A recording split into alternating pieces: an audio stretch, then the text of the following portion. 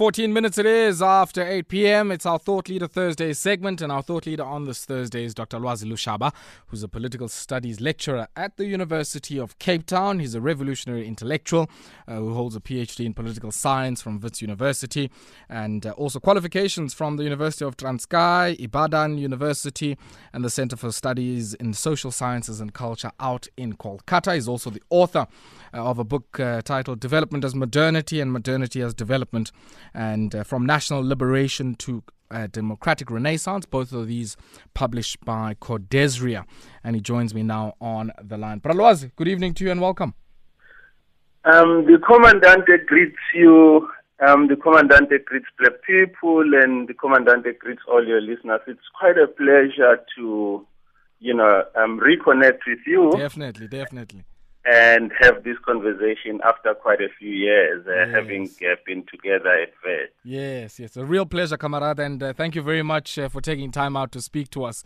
I was saying to Robert Marawa and Just Ice earlier on that, I think even in my own intellectual development, you've played a very critical role in introducing us to different literatures from the global south, it's I guess a lot of that and those experiences that you've had in the global south that influence a lot of the work that you do. Let's maybe start off on a slightly biographical note. Lwazi Lushaba, who is Lwazi Lushaba? Just your own background. We also know that at some point Wangosiya Inyova on campuses as well, much like many of the students that you teach. No, I very much was a product of the time I grew up in, so I was born in the 70s and, grew up in the 80s. So I came into full political consciousness, in the 1980s.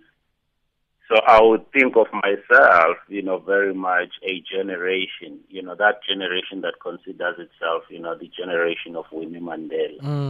And I then had, an intellectual trajectory that was very uncommon at the time in South Africa. Immediately post-independence in South Africa, I spent, 6 years in Nigeria, and then I spent, 2 years in India. I mention this because I think we're going to return to them later on indeed, about my intellectual formation. So I was a product in these two places, of two experiments, by two societies on how to produce their own indigenous intellectual in large numbers. And so I returned to South Africa, after 9 years having been in these two places, having seen how these societies produce their intellectuals. So that had a very strong, intellectual formation impact, on my growth. But, other than prior to that, I had spent, my years, like I said, growing up through, the tumultuous years, of apartheid until we saw its end. And I did, as you say, spend quite a lot of time in the youth movement, in South Africa at that time. I went to a historically black university, and again, I mentioned this deliberately because I think we'll return to it. So I went to a historically black university known as Transkei, which would mean that, for the first 4 or 5 years of my university education, I was educated solely by black professors. And so my entry into the academy was never initiated by white academics. As such, my presence in the academy is never at the behest of white, academics. So I'm never enamored, by white people who present themselves as the epitome of thought, because, like I say, I went to a historically black universities in the Transkei, at the University of Transkei, taught wholly by black, academics.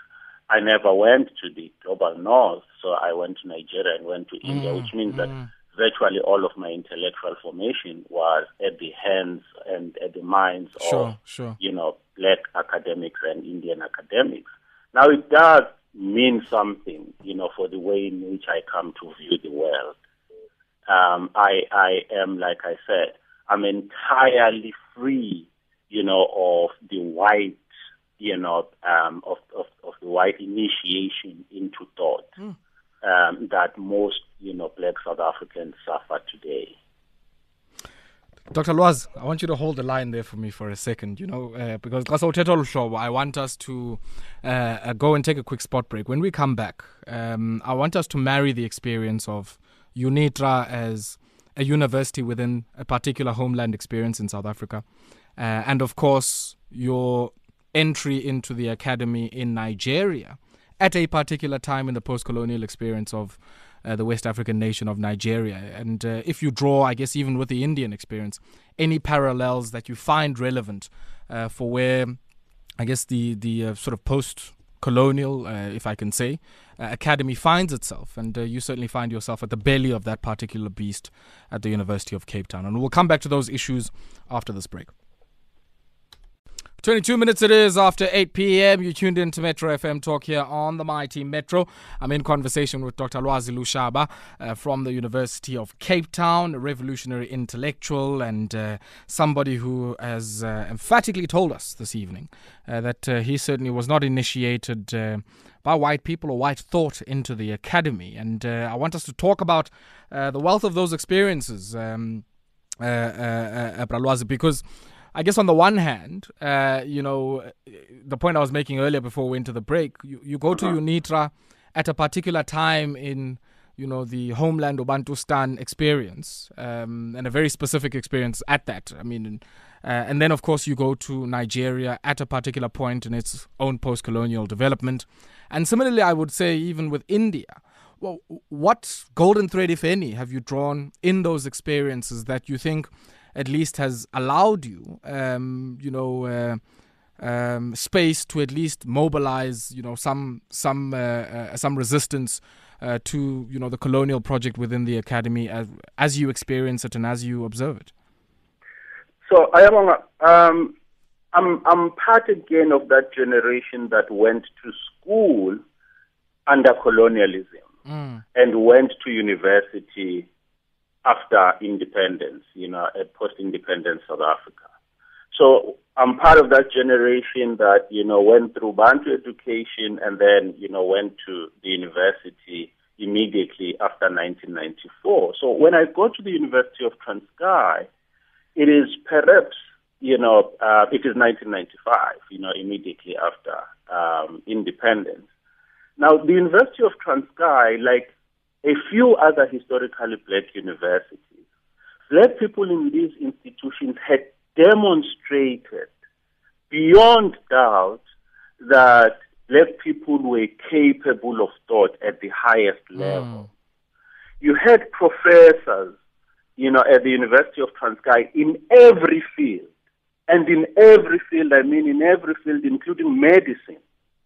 We had a medical faculty that was headed by a black South African professor, brilliant professor of surgery at the time, and so in every field we saw black South Africans distinguish themselves. So it was not a misnomer, as it is today, that everywhere you look, you have to ask, where are black South Africans? For us, it was a normal thing. So, all the excuses that are presented today about black South Africans not being capable, black South Africans being lazy, black South Africans not liking or wanting to do postgrad studies, we know it's a myth because the University of Transkei had maintained since the 1980s the highest standard. It's the university where the Chabani Manganyi is taught. It's the university where you had, Professor Mazwai, the professor of surgery. It's a university where you had Alfred Togulo Molia, who had been at Temple University as a professor of political science. So we had people, who epitomized thinking at the highest level. Now, once you go through that experience, for 6 years, it cannot be that later on in life someone tells you, black South Africans don't like studying, black South Africans, can't run universities, black South Africans, can't, be professors. You know that it's a myth that is created in order to precisely exclude black South Africans. The other thing that you asked that I must touch on is the experiences, that one gathered in India and in Nigeria. So I spent cumulatively in these two societies 6 years. These two societies are an example of, how two previously colonized societies and independence decided to be true, to the maxim that to build, if we wanted to build a society to the measure of our dreams as the formerly colonized, our imagination first had to be free. They both had experiments, very successful experiments, and I was a product of those two experiments on how to produce your own intellectuals, your own cadre of indigenous intellectuals in large numbers. Now, there's a difference I must emphasize. Both these societies said you must produce intellectuals in large numbers, but there must be a certain outlook they have. So there must be something that distinguishes them. It's not in South Africa where you just say, oh no, they have the PhD, that's fine. No. They produced intellectuals, their own cadres, who had a certain outlook. And what was this outlook? All of them thought that their own education was a responsibility to society, or rather, as educated people, they had a responsibility to society. And it meant that they had to give themselves back to society. So their own qualifications were not just for their individual upward social mobility. No. They realized that they had to give themselves back, which is, again, an important point. But the other point is that intellectuals from both these societies, there's something very common to all of them. It doesn't matter how schooled they are, they all speak their indigenous languages. It was one distinguishing factor or feature I saw in these experiments, both in India and in Nigeria. So I was a product of these two experiments, where these societies took a conscious decision to produce their own intellectuals, but it was intellectuals who had a certain outlook. So I was in Ibadan, in Nigeria, where there was an important school of thought, which pioneered this experiment, the Ibadan School of Social History. And one of the things they said was that there is no society that gains independence and then forgets that education is an important site of liberation. Because they said that it doesn't matter whatever else you get, if you do not control the production and circulation of ideas, your independence will mean nothing. It is very obvious to me in South Africa that we've come precisely to that point, where people talk about radical economic transformation. If for a minute white people gave us the economy in South Africa, how many black South African geologists do we have?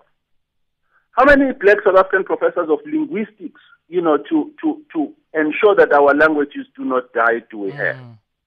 We cannot start with secondary things. And the experiment in Nigeria taught me that, first we had to attend to the primary things, in attaining independence. The Indian experiment was not different.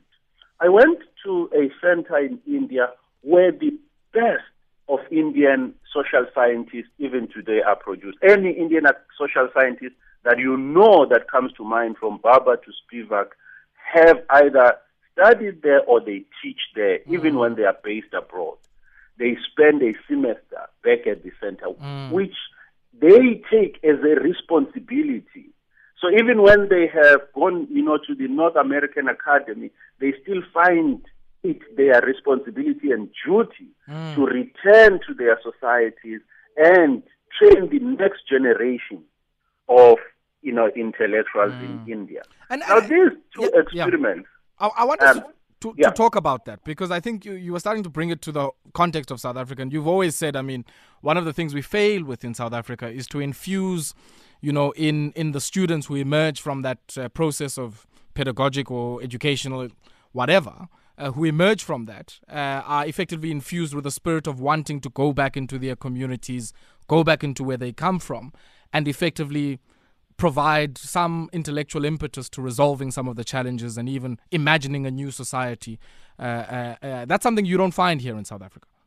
Most definitely, because, like I said earlier, South African academics, including black South African academics, unfortunately, many of them are initiated into the academy, under white liberal thought, where they are made to believe that their attainment or their achievement of, their level of education is as a result of individual effort.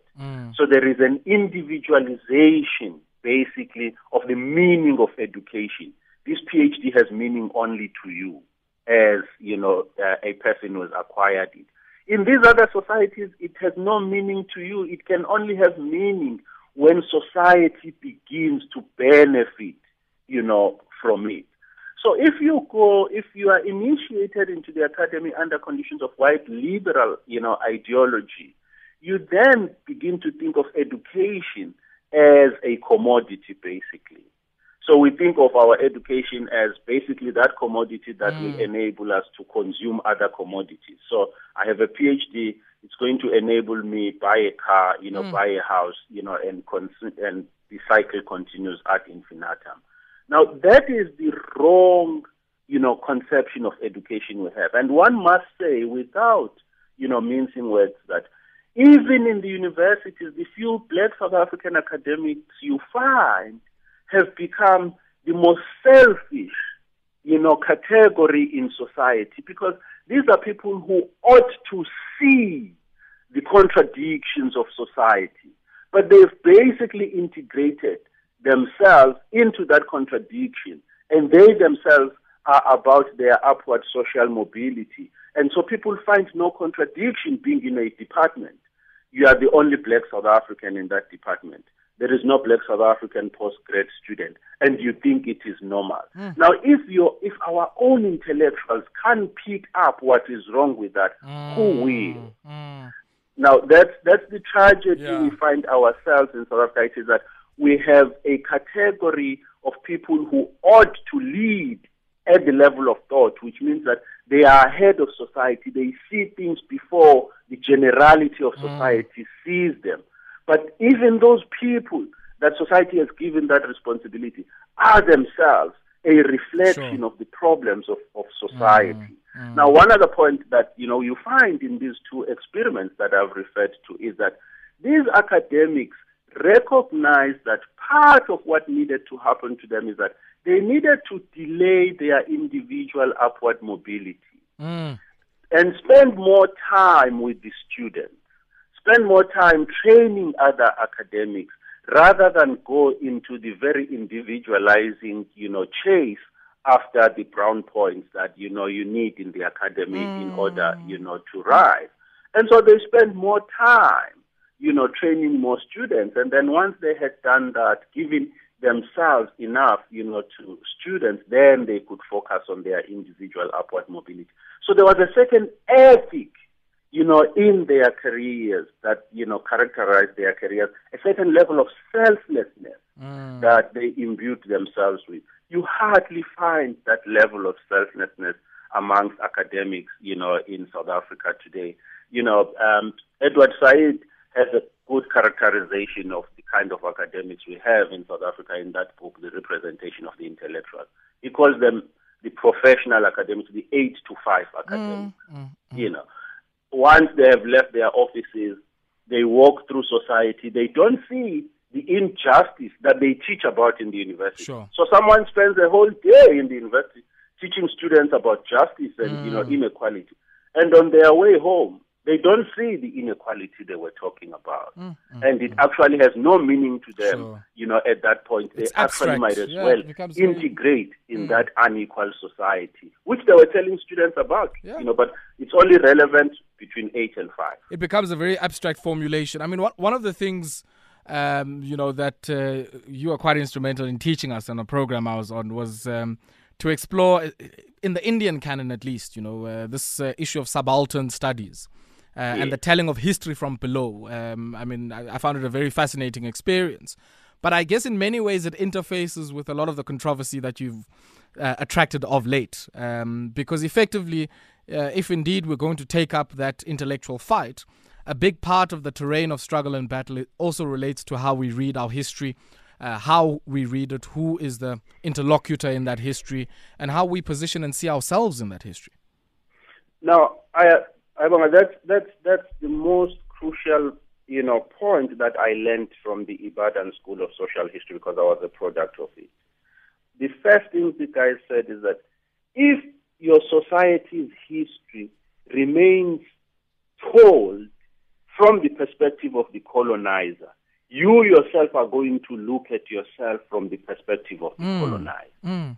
It becomes inescapable. That's why today in South Africa, you have to argue with people who say, but yeah, these things, happened in the past, so let's forget about them. It is because the telling of the narrative of colonialism in South Africa is from the perspective of the white settler colonizer. And so black people themselves have internalized, the dilemmas that are faced by the white settler academic. The white settler academic wants to speak about our history in a certain way. And so we've internalized precisely that way, of talking about it, in South Africa. Now, these other societies did something different, which was to say, first, we must have a proper history of our society from the perspective of our people. Now, to maybe use a practical example. So South Africa today takes a decision that history must become a compulsory subject at school. Now, let's suppose that's good enough. Who's going to write that history? At the University of Cape Town, where I teach, there's only one black South African, not even a professor, academic in the history department.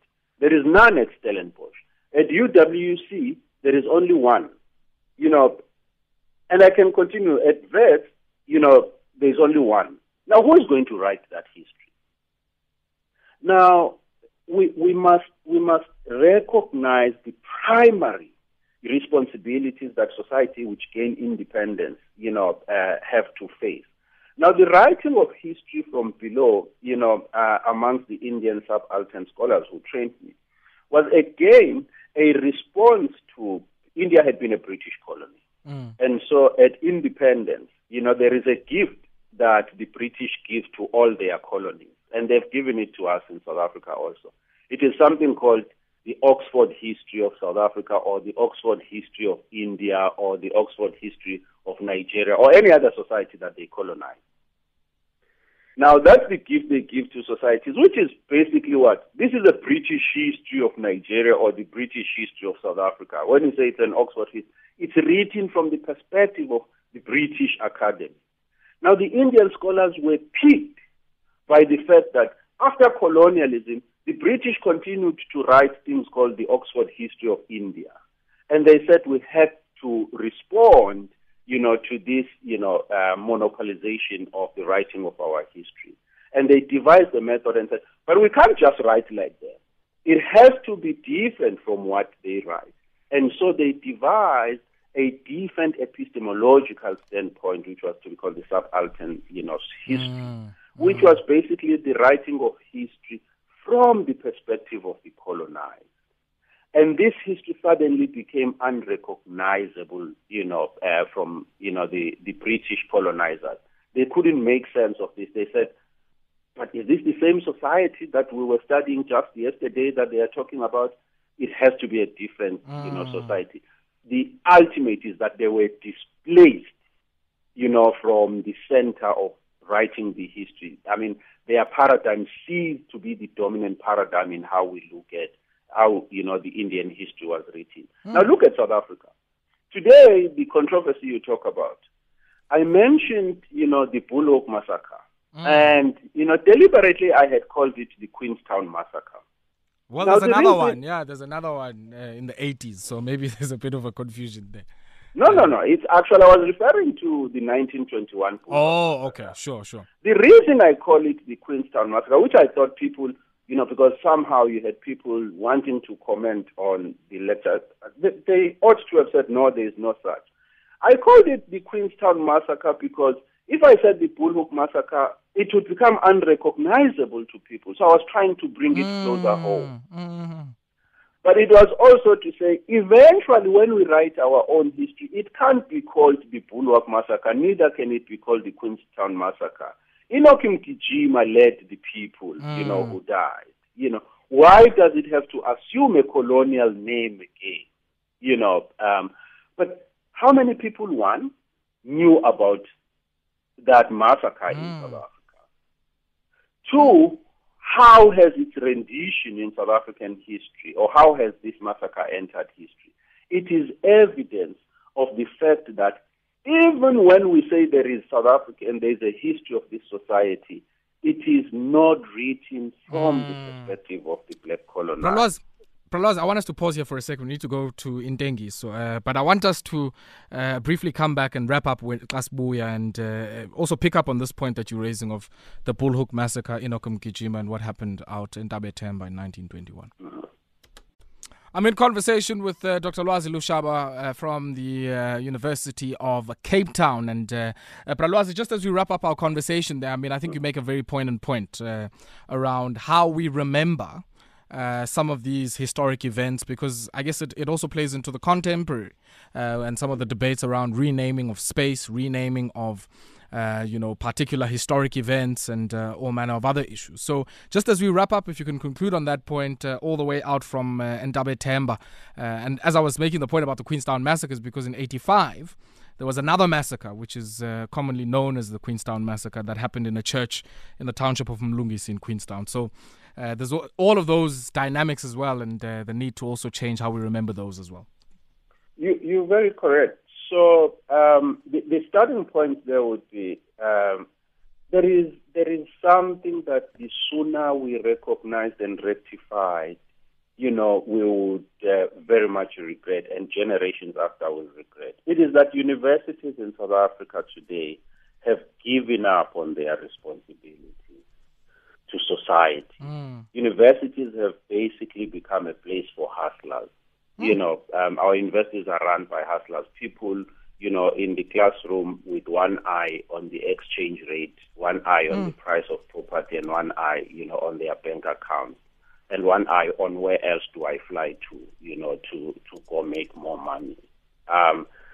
Because universities have basically not given to society an idea or a model of what or how ought an independent society look like. The nationalist elite had a very limited conception of independence. They thought that independence was political independence. Now, it was supposed to be our responsibility in the academy as intellectuals to say that a large part of the colonial project was epistemic. It was the control of knowledge production. And knowledge production is not skill. We fell again, for the trap of thinking that, the universities exist only to produce people, with skills that are needed by the market. Society is not the market. Society is the market and much more than just the market. Now, when you say that all the universities should exist for us to produce skill for the market, we are saying all the other aspects of society are unimportant. The market matters over and above everything else. Everything else. Dr. Lushaba, ndifuna senze part 2. So you're going to have to make a promise to us and nabaphulaphuli bethu that at least you will come back next week so we can pick up just on that point. Because I think it's a very critical point, and so your work and even I guess the work of Mamdani always forces us to think a bit differently about this conflation of society with the marketplace. And markets have predated even capitalism itself, and yet capitalism has been probably the only system where the market has had so dominant a place in the society. So Pralwazi, if you can make that promise to us, and we'll certainly pick this conversation up and have part 2 of it next week. This evening, and we'll have to leave it there. I thank you very much. It was such a pleasure being in touch with you. Thank you very much, and I hope you'll come back next week for part 2. I will. Okay. I will. Inshallah. Sharp Lwazi. Thank you very much. Lwazi Lushaba there. Making us think. Pralwazi there from the Political Studies Department at the University of Cape Town. We'll continue with part 2 of that conversation. We're going to take a brief break now, and when we come back, we go into the arts, and we've got a fascinating conversation lined up with Khanyisile Mawai. Her work debuts today at the Stevenson Gallery out in Cape Town, and you might want to go and check that out. Now, for our culture talk this evening, opening today at the Stevenson Gallery out in Cape Town, is a series titled Stage, and the gallery debuts with the work of Khanyisile Mawai and presenting a series of drawings and photographic works that examine various influences in the formation of identity and exploration of the perceptions of cultural and societal being. A perfect segue into the conversation from the conversation, I should say, we've just had with Lwazi Lushaba, and exhibiting her works this evening, Khanyisile Mawai, from the Ambivalent Blueprint. Khanyisile, good evening to you and welcome. Khanyisile? Hi, how are you? I'm well, thanks. How are you? I'm all right, thank you. Good. Congratulations on the debut at the Stevenson. Are you at the gallery now? No, actually, I didn't get a official opening because of COVID regulations. Oh.